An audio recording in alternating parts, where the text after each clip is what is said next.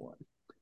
Hey, welcome back to the episode of the Five Tool Podcast. I'm Dustin McComas, joined once again, as always, by Drew Bishop, and happily joined by a special guest today, our first scout to make an appearance on the Five Tool Podcast, a guy that Drew and I go way, way, way back with the days of Eric Weiss at Texas. Watching some Eric Weiss at bats at Texas was the first time I met this guy. But Trevor Haley, regional supervisor for the Pittsburgh Pirates, kind enough to take time out of his busy schedule to join us. And I'm really excited about this, Trevor, because we're going to break the news. You're going to share with us who the Pirates are selecting number one overall in the upcoming draft. The floor is yours.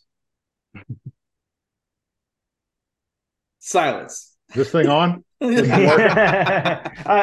said it. We just missed it. Yeah. Oh, well, okay. It got beeped out or something like that. But I'm sure that's the first time you've ever been asked that question. So we're just kind of getting you ready for the next couple of weeks when it might come up a time or two. Yeah, I was. First of all, thank you guys for having me.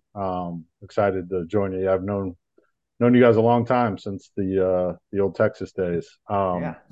But we just came from the combine, and that was certainly a question that many in the industry, every time they walked by, asked who we were taking. So, it's definitely been a running joke.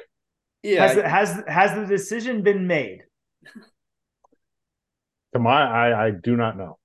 Yeah. I do not know. All right. Okay. Well, we'll see if any news breaks before we get out here. But Trevor, we will talk about the combine and a bunch of other stuff too. But knowing you and your background, I think it's a really interesting background. How you got into baseball, how you got into scouting. So kind of take us through that. Spend some time at Marquette on the law side as well. I believe you got your foot in the door on the operations side, I think, with the Rockies, and then the area scout and kind of working your way up from there. So just share with people, kind of your background and why you took this path and how you got into baseball. Yeah. To your point, went to law school at Marquette. Before that, I played at a small college in Indiana, Manchester College, now Manchester University.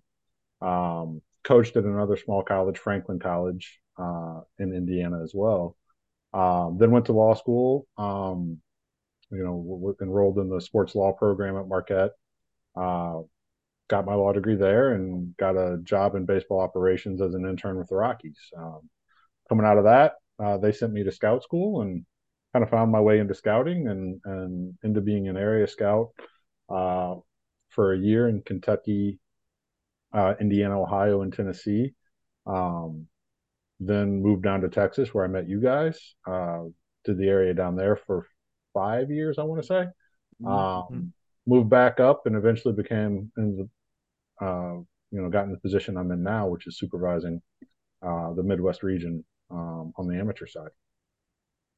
Yeah, and you kind of a unique start on the area side. So like you get thrown in there with the Pirates, and it's the Pedro Alvarez year, and then I think shortly after that is Jamison Tyon in Texas. So that's kind of a unique to have those high profile first round guys for an area scout early on.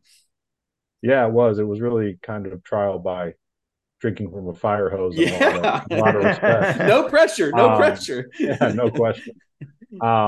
But yeah, you learn a lot going through those processes about, the thoroughness of the work and the detail and just all that goes into this process. And, I'm sure we'll get into it, but it is it's a 365-day a year process. It just because the draft is happening July 9th, 10th, and 11th, doesn't mean that the work didn't start, literally the day after. And I'm saying literally the day after the 2022 draft ended.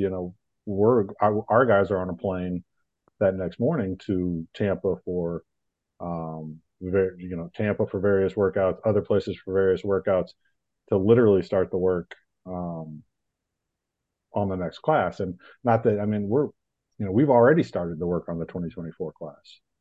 We've got guys right now at Team USA and PDP, some of those events. So, it is a continuous process that, um, and look, you never have perfect information. Like in this business, we never have perfect information. Just because the draft is July 9th doesn't mean that we're not, that the information stops. Like these players are continually writing their story. I like to say they're a living document. Continually writing their story. They're continually evolving. And just so happens that the deadline is July the 9th, but um, nothing. It never stops. Like the players never stop growing, evolving, changing.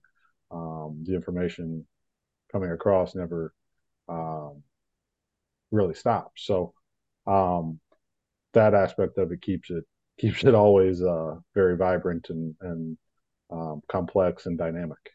Yeah, so I think that piggybacks off of a question that I had for you that I think would be interesting to the people listening.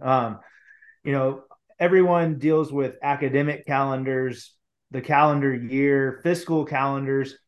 Walk us through what a calendar year looks like for a scout, right? So, I mean, obviously, like you said, kind of starts for next year as soon as the draft is done, right? You've obviously been doing some groundwork prior to that, but for a yearly basis, what does the schedule look like for you guys on the scouting side? Yeah, on the scouting side, again, it starts literally the day after we finish the draft.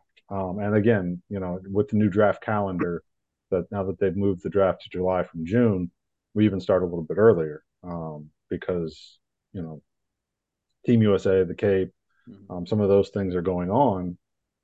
So we'll start on that class. But the calendar, it dating back to when the draft was in June, has always been we spend the summer at various showcases.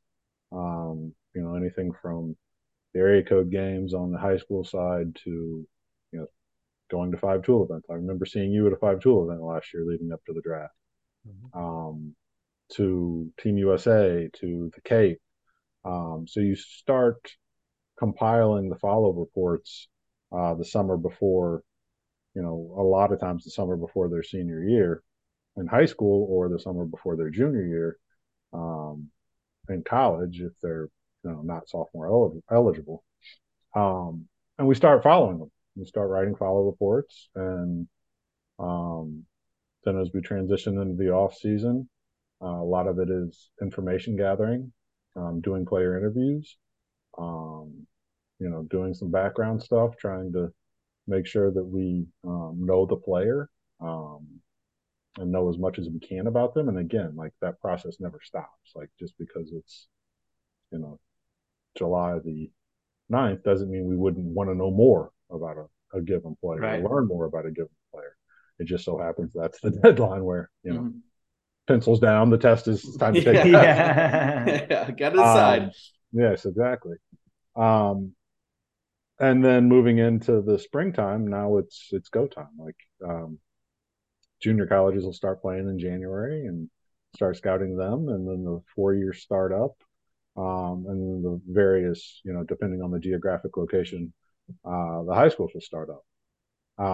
Now that the draft has been moved back to July, again, some of that has been kind of conflated, and you're kind of existing in two classes now. And I think that we were moving in that direction a while back, and it kind of coincides with the new NCAA rules and how the colleges are now operating, and they're no longer allowed to really commit players and talk to players as young as they were. So I think that the calendar has kind of evolved and shifted over time, and we're still kind of working through, this July draft thing and the best way to handle that time that, typically we've already done the draft, back in the day, back 3-4 years ago, and now just kind of still trying to sort through the best way to spend that time. Yeah, speaking of that process, I think a lot of people that might not just have intricate knowledge of scouting and the job and what goes into it and stuff like that might just think, oh, these guys just go show up to a bunch of baseball games. But how critical is that component of the groundwork and trying to figure out what makes these guys tick and what kind of people they are and all that sort of stuff. Like, yeah, the going to the games part is fun, like, but it's also you do this long enough, the tools stand out, the talent sticks out, but how critical is it to have that period to lay that groundwork and really try to figure out who these guys are as people, in addition to the tools and the talent and what they are now and what they could become as players from that perspective. Yeah, I think it's everything. Because to your point, you're not just investing in a talent. You're not investing in something you can that's an inanimate object, like that's just a talent. You're investing in a person, and pouring into a person in the development system, and hopefully that as that growth process happens, eventually becomes a major leaguer. Um, but a lot more goes into that than just what you see on a baseball field. A lot more goes into that is in terms of what their makeup is, what their character is, what they're ready for, and having that 360-degree view of not just the player but also the person. It's critical. It's everything. I think I shared with you guys a little bit before we started recording. I just got back from the combine, and one of the great parts of that process is being able to get in front of that number of players and spend time with them and let them hear from their own voices, let them tell their story. And that part's awesome. Like it's awesome to, get in front of them and let them, let us ask them questions and them ask us questions, and um, again, hear their story and hear where they're from and hear about them, and they're much more than just what you see on a baseball field, um, at a tournament or a game or whatever it may be. Yeah. So saying that, we talk to kids a lot of times that are looking for looking to go to college, right?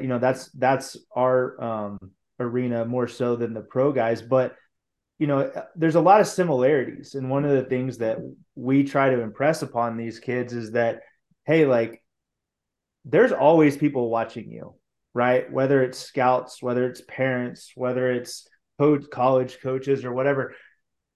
Explain a little bit, like, how deep do you go um, on kids? Like, what type of people are you trying to track down information for? Because I know, not every organization does the same amount of homework, but the ones that do, I mean, you find that these guys talking to teachers or people at their high school, or going pretty far back in a kid's timeline, just to kind of, because like you said, it's an investment. You're investing in the person, and knowing that kind of information is important. So talk a little bit about, like, how you go about trying to find out this kind of information from, outside of the obvious people that you think that you guys would talk to, with coaches and, and other teammates and stuff like that.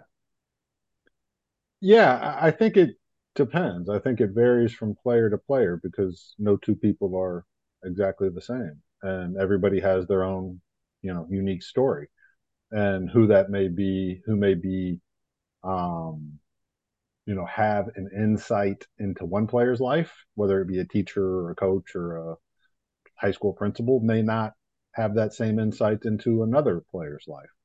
So I think you're more than anything, you're just trying to, see where one clue leads, if that makes sense. Like, Yeah. you talk to somebody and they mention something about, where they train physically and how much time they spend there. And then you go talk to that trainer and they mention something about, oh, he actually has a lot of interests, in another venue or outside of sports or outside of baseball, maybe another sport.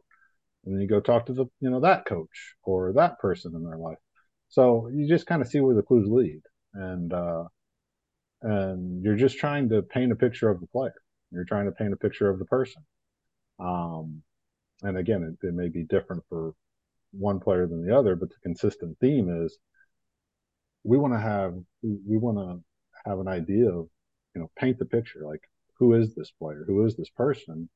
And then again at the end, having that combine interview, or the interview at the end, whether it be the combine or somewhere else, was just an awesome chance to kind of capstone that and hear it from the player's perspective, and maybe answer some questions that have come up over time, like, hey, tell me about this. I heard about X, Y, or Z thing that happened when you were playing football or basketball, or you actually like the music a lot. And again, it could be any number of things, but to be able to hear them be able to tell their story in their own voice is awesome at the end. Yeah, and one example comes to mind for me. So I had the fortunate opportunity because of you to go to scout school with the Pirates down in Bradenton, and we were just kind of talking through players with some of the guys there in our reports and things like that, and the name Josh Harrison came up, and for me, it was my first example of like why that stuff really matters, because they're using an example of, hey, you know what, this guy might not have had the gaudy high end tools and the grades and everything else, but his personality and his work ethic and who he was as a person allowed him to get to these tools and get the most out of what he has. Like, I mean, is that marriage just critical between, I'm sure you see it all the time, like guys that get in the pro ball and they might have these, the report might just sing with these, oh, this future this and future that, but sometimes those guys just don't quite get to it. Whereas there's those other guys, the Josh Harrison types of the world and things like that, where they may not have a bunch of sixes on the future tools, but when you start reading that makeup report and when you start talking to the person and feel, see what they tick, like those are the guys you want to bet on because they can get the most out of what they have. Yeah, I think you hit on a couple of things there. Number one would be, a guy like Josh Harrison. I scouted him when he was at the University of Cincinnati in 2008. And a guy like him, like, development doesn't happen linear. Like, it doesn't happen like this. It is a bunch of choppy, you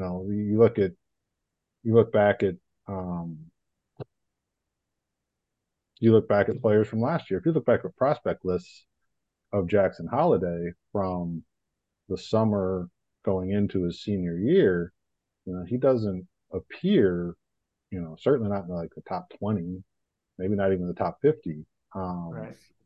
But he developed quickly. And, what goes into that development, like, into your point about a guy like a Josh Harrison, he showed up every day with energy and showed up to compete and play with energy and personality. And that's a hard thing to do 162 games in a year or 140 games in the minor leagues, or sitting on a backfield, in Florida or Arizona, to show up with that energy and to bring what you do have every single day. To your point, it may not look at it on a scout's card, it may not be a six, but it may play like a six because you show up every day with it. And you show up, with that energy and being a good teammate and providing, those intangibles that whether it be on a baseball field or in an office environment, there are just certain people that add value to the environment that they're in. And I think he's probably an example of one of those types of guys. Yeah. Well, okay, so I want to know, you keep talking about the intangibles. Obviously, this piggybacks off of what Dustin asked, but it's frustrating for us to go to some games, knowing that we're not going to get to see all the guys that we see over and over and over, right? Sometimes you're only going to get a few small looks to see if you want to continue to follow up on somebody. And, it drives me nuts when you get a kid that doesn't run out a ground ball or, something along those lines that doesn't allow somebody there watching them to leave the ballpark with an actual idea of what they can do in some facet of the game, right? So, obviously scouts are all going to look for tools. Without that, you're not going to continue to progress in the game, right? The level of tools obviously is dependent on what level a coach or a scout is looking for. But when you show up to a ballpark, what are the things that you are looking for that might not be the obvious? Yeah, he throws 95, hits home run however many times a game, stuff like that. But what kind of stuff do you look for to be able to engage those to gauge those intangibles and see if there's someone that the Pirates are going to want to draft? Yeah, I you look for a lot of different things. I don't think that there's anything that you're just sitting there going, well, I've got to check this box. I mean, certainly the on the field stuff, yeah, you're paying attention to that.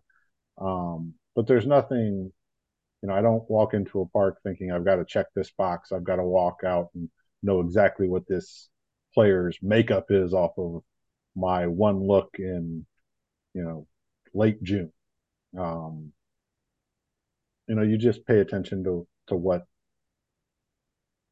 what the player shows you and what that may be on a given day. Now, I think the second part of that is getting into the questions you asked before about, information gathering is you can't also be too quick to judge a player that off of one day watching them from a distance from afar because you don't know what is going on in that player's life. You don't know what the circumstances are. You don't know what the context is. So then it becomes critical to follow up afterwards and get a better idea of what that context is and who the player is and hear other voices and see if it kind of confirms and lines up with what your impressions were. Sometimes it will, sometimes it won't. But to your point about running out of ground ball, yeah, I'd love every player to run out of ground ball. It doesn't always happen. Yeah. But you can't be too quick to judge people or judge a player as a whole off of that one instance, if that makes sense. Sure. So as much as anything, it becomes about, again, getting that 360-degree view of the player and hearing other people,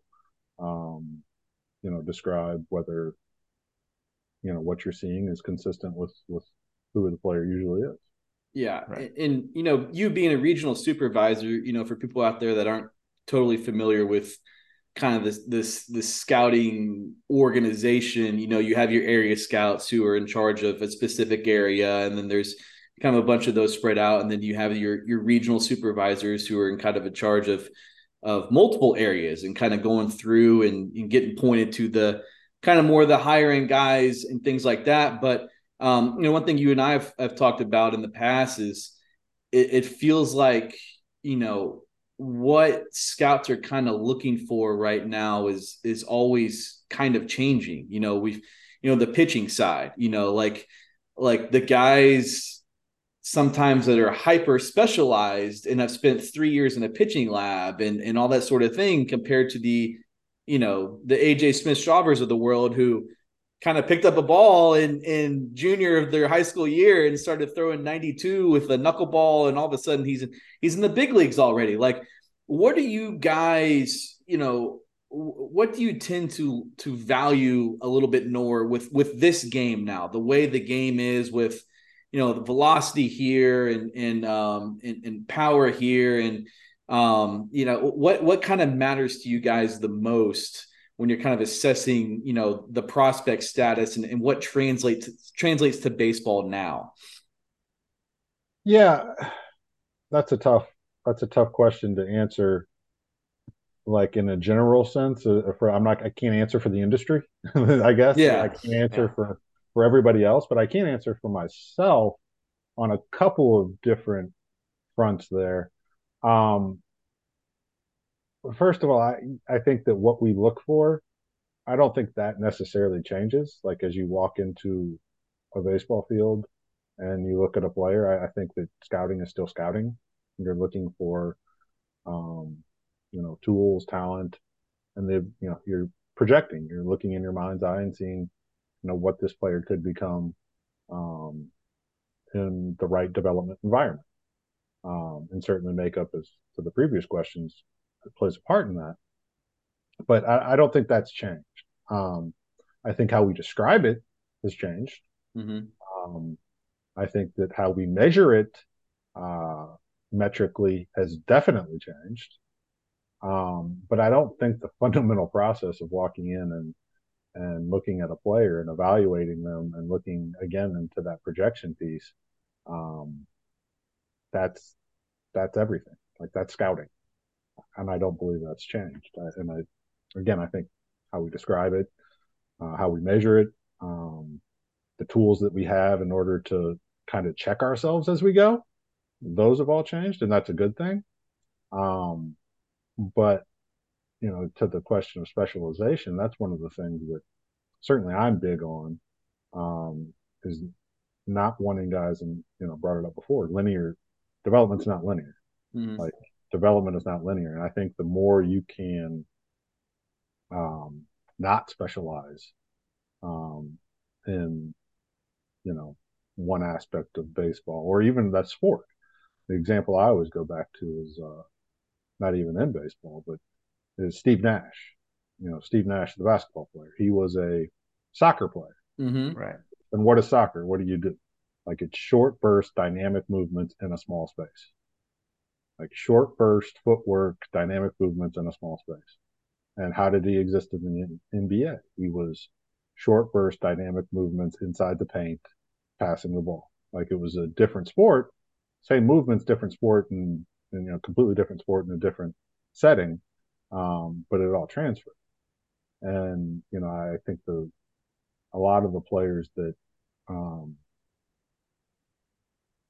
I think we see make those quick jumps don't specialize in a sport early, whether it be baseball or something else.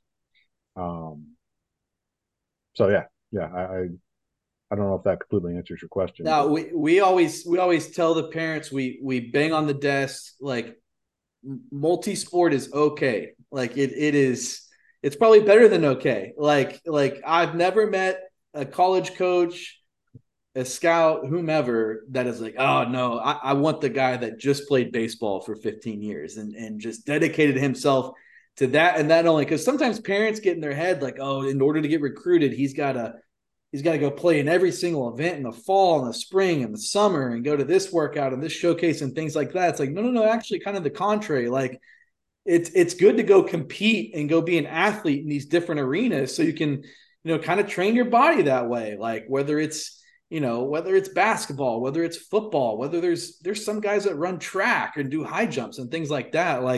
Like those are the guys that tend to be more interesting when you're projecting and dreaming, as you said. Absolutely. And it is all about projection and certainly athleticism, and that the more transferable or dynamic you can make your athleticism by going through different sports, whether it be soccer, basketball, football, to your point, track. The more you can put your body in different positions to have to be athletic, I think the more that as the game of baseball speeds up, you will benefit from it. There are very few. The thing I go back to a lot is the 60-yard dash. When do you run 60 yards in a straight line in baseball? Like, when do you run 60 yards in a straight line in the game of baseball? Never. So, like, training that, or when do you get a perfect hop from a fungo, in a Major League Baseball game? When do you crow hop 9 times in the infield, like in first base? Never. So, I think that some of the examples we could just sit here inside. You brought up Smith Shawver.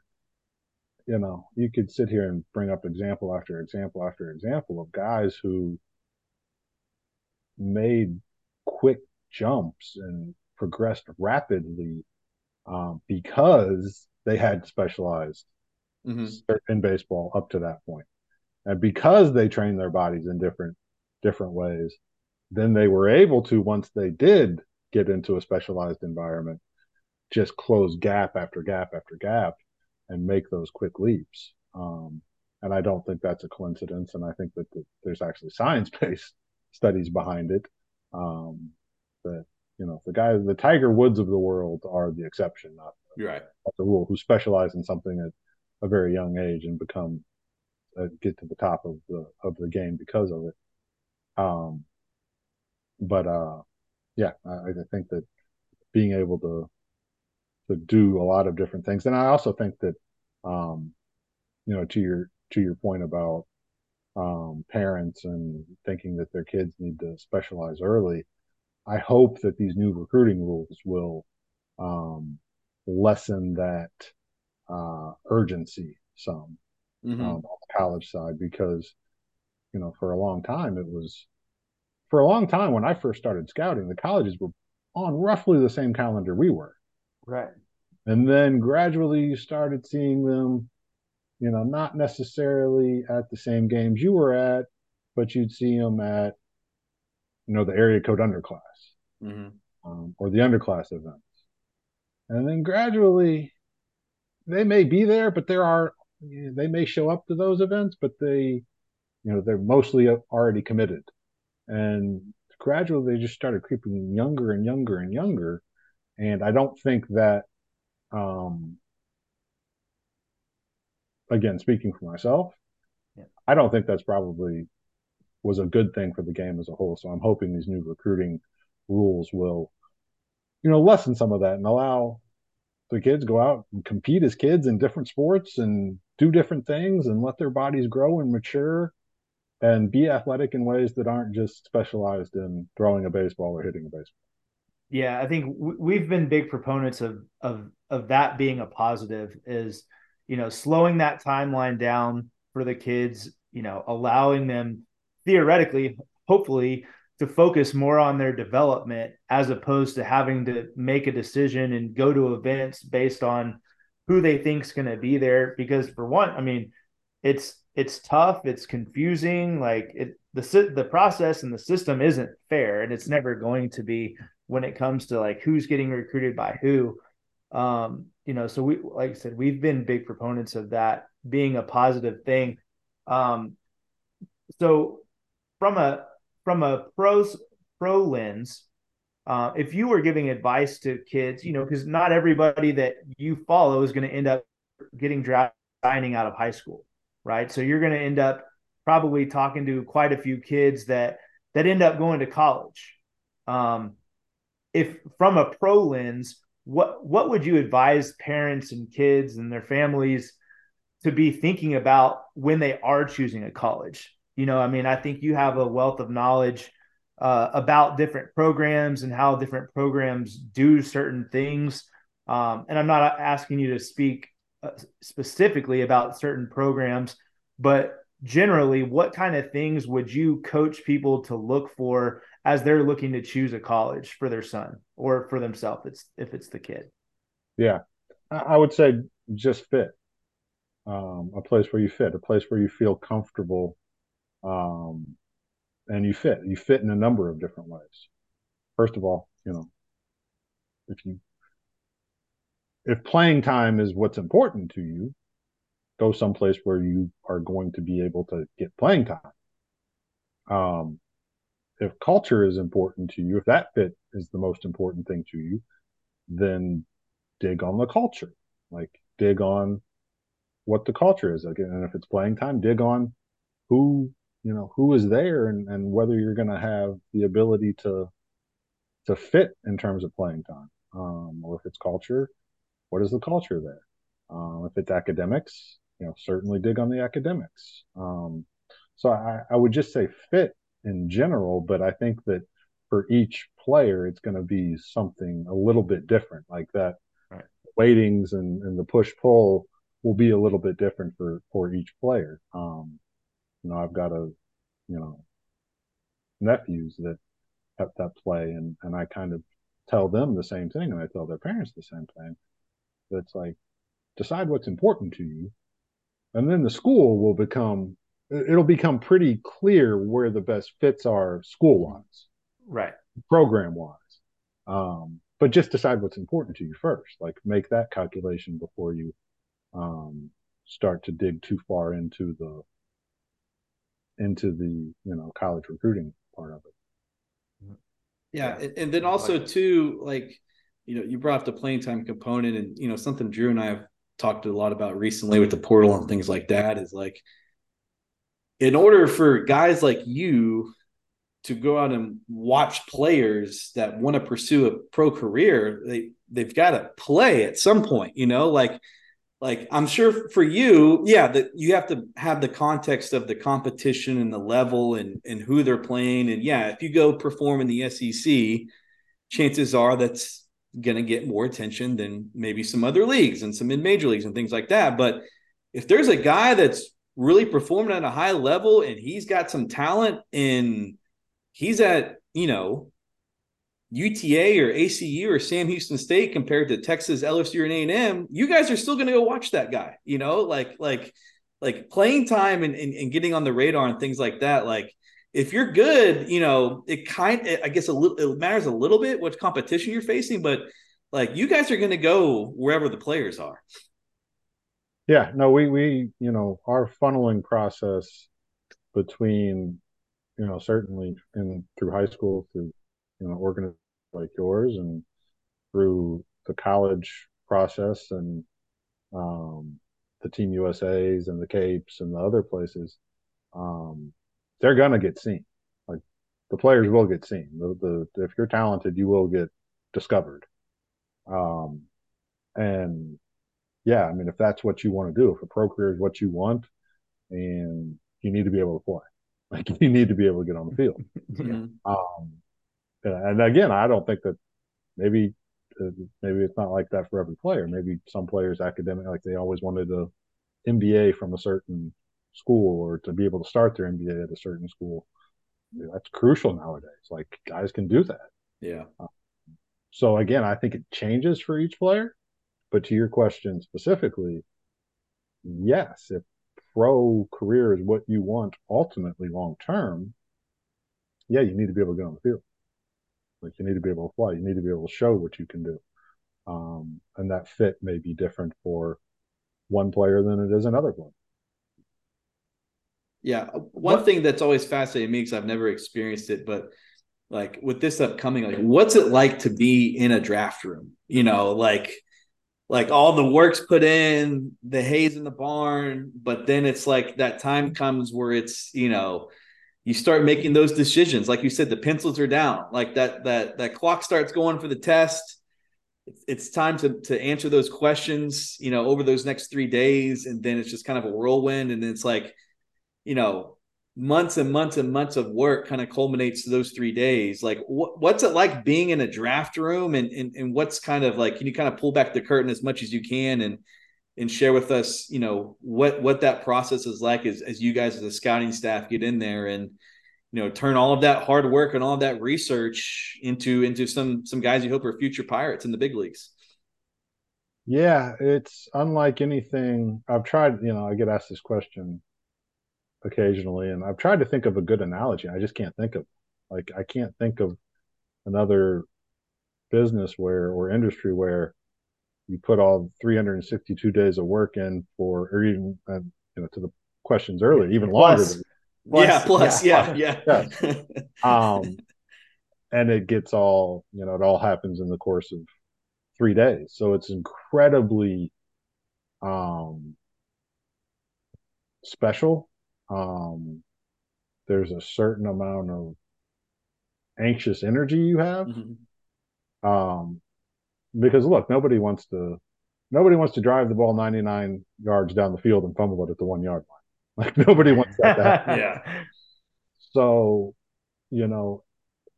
there's a certain amount of, again, special anxious energy. It's always really gratifying and fulfilling when you make that first pick to see all that hard work get justified, I guess. Realized, yeah. Realized, yeah, that's a better word. And to get it realized and see the smiles and the shaking hands at the, among the group. But then the real work starts because you got 19 or 20 more of them to make. Yeah, right. And that can, to your question, like it happens very slow night one because it's on TV and it's a very slow process. Yeah. And Made for TV. Yeah, definitely. And I'm Definitely. sure phones are never ringing with people like say like rumors and negotiation, all that sort of stuff. Yeah, you got to be able to.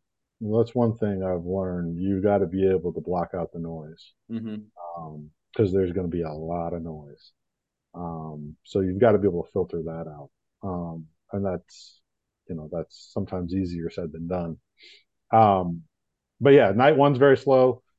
Day two, it starts to move more rapidly, but there's still time to um, you're working the phones, you're working as players go, and we call it getting our pocket picked. Sometimes you get your pocket picked because you've got a list of like three players that there's four picks in front of you. You got a list of three players that you're looking at, and I've seen all three players go off the board, and then all of a sudden Yeah. it's deflating, and it's also like you better have the fourth and fifth one ready to go because you got to make a pick. So phones are always ringing. It's moving fast. Um, and then with the draft rule, certainly day two, budget wise and I won't necessarily go into the specifics, but budget wise, day two plays a critical role. You need to be airtight on a lot of things. Day three, it moves a lot faster. Um, and certainly still working the phones, still talking to people. Um, the area guys all the way up to our assistant, scouting directors and GMs are all working phones. Um, and then, moves very quickly on day three. Um, but yeah, it's by the time you're done, you're ready for a nap. Like you're ready. You sleep well that next night, that last night. So talking about that, I'm very big and have followed the NFL draft very, very closely for several years now. Probably too much time spent. He's got his own draft board. He knows he's got his own evaluations. He's in every draft room with this stuff. Yeah. So, the baseball draft is so different because there's, trying to explain to people the phenomenon of the top 10 rounds and how the money works is like probably tougher than explaining calculus to some people. But the other thing that fascinates me is that it's so different. On the football side, there's a lot more urgency for immediate need, whereas in baseball, these guys are going into the minor leagues for, hey, maybe it's a year or two for a fast track reliever or a fast track college guy, but those guys are the exceptions, right? So, and in the case of a high school kid, it may be 4, 5, 6 years before they actually get to the big leagues. How do how do you go about building a draft board with all of that in mind? If it's pretty simple at the top of the NFL draft because most of those teams need a quarterback, or you go into it knowing, hey, this is the hole that I have to fill for my roster next year. Whereas in a baseball draft, it's not really that way. How do you go about, starting the process and building a board for when you guys do eventually get in the room on draft day? Yeah, and I think to your point, like you're not looking at organizational need whatsoever. You're not even looking at signability, which is a whole nother component of it. As you build your board, you're simply looking at um, the talent, and again, as talent encapsulates a lot. Like talent Sure. encapsulates the person, the makeup, the the mental readiness in some cases. Um, but you're putting together the board strictly on, want to have this player ranked here, and here's why. Um, Yeah. and then as we move forward, you can start to build in more of those other aspects, such as like signability um, or fit in some cases, like who's a good organizational fit. and why, and who are we going to be able to develop? Who do we think that presents a development opportunity here? That we may see that maybe not every organization sees or doesn't value the same. Like, who do we value maybe a little bit more in a development opportunity? And those are real discussions. So not necessarily roster fit to your question, but more development opportunity, development fit. And some of those opportunities present themselves as you go. Trevor, I know we've kept you long enough, so we'll wrap it up here shortly with a couple final questions.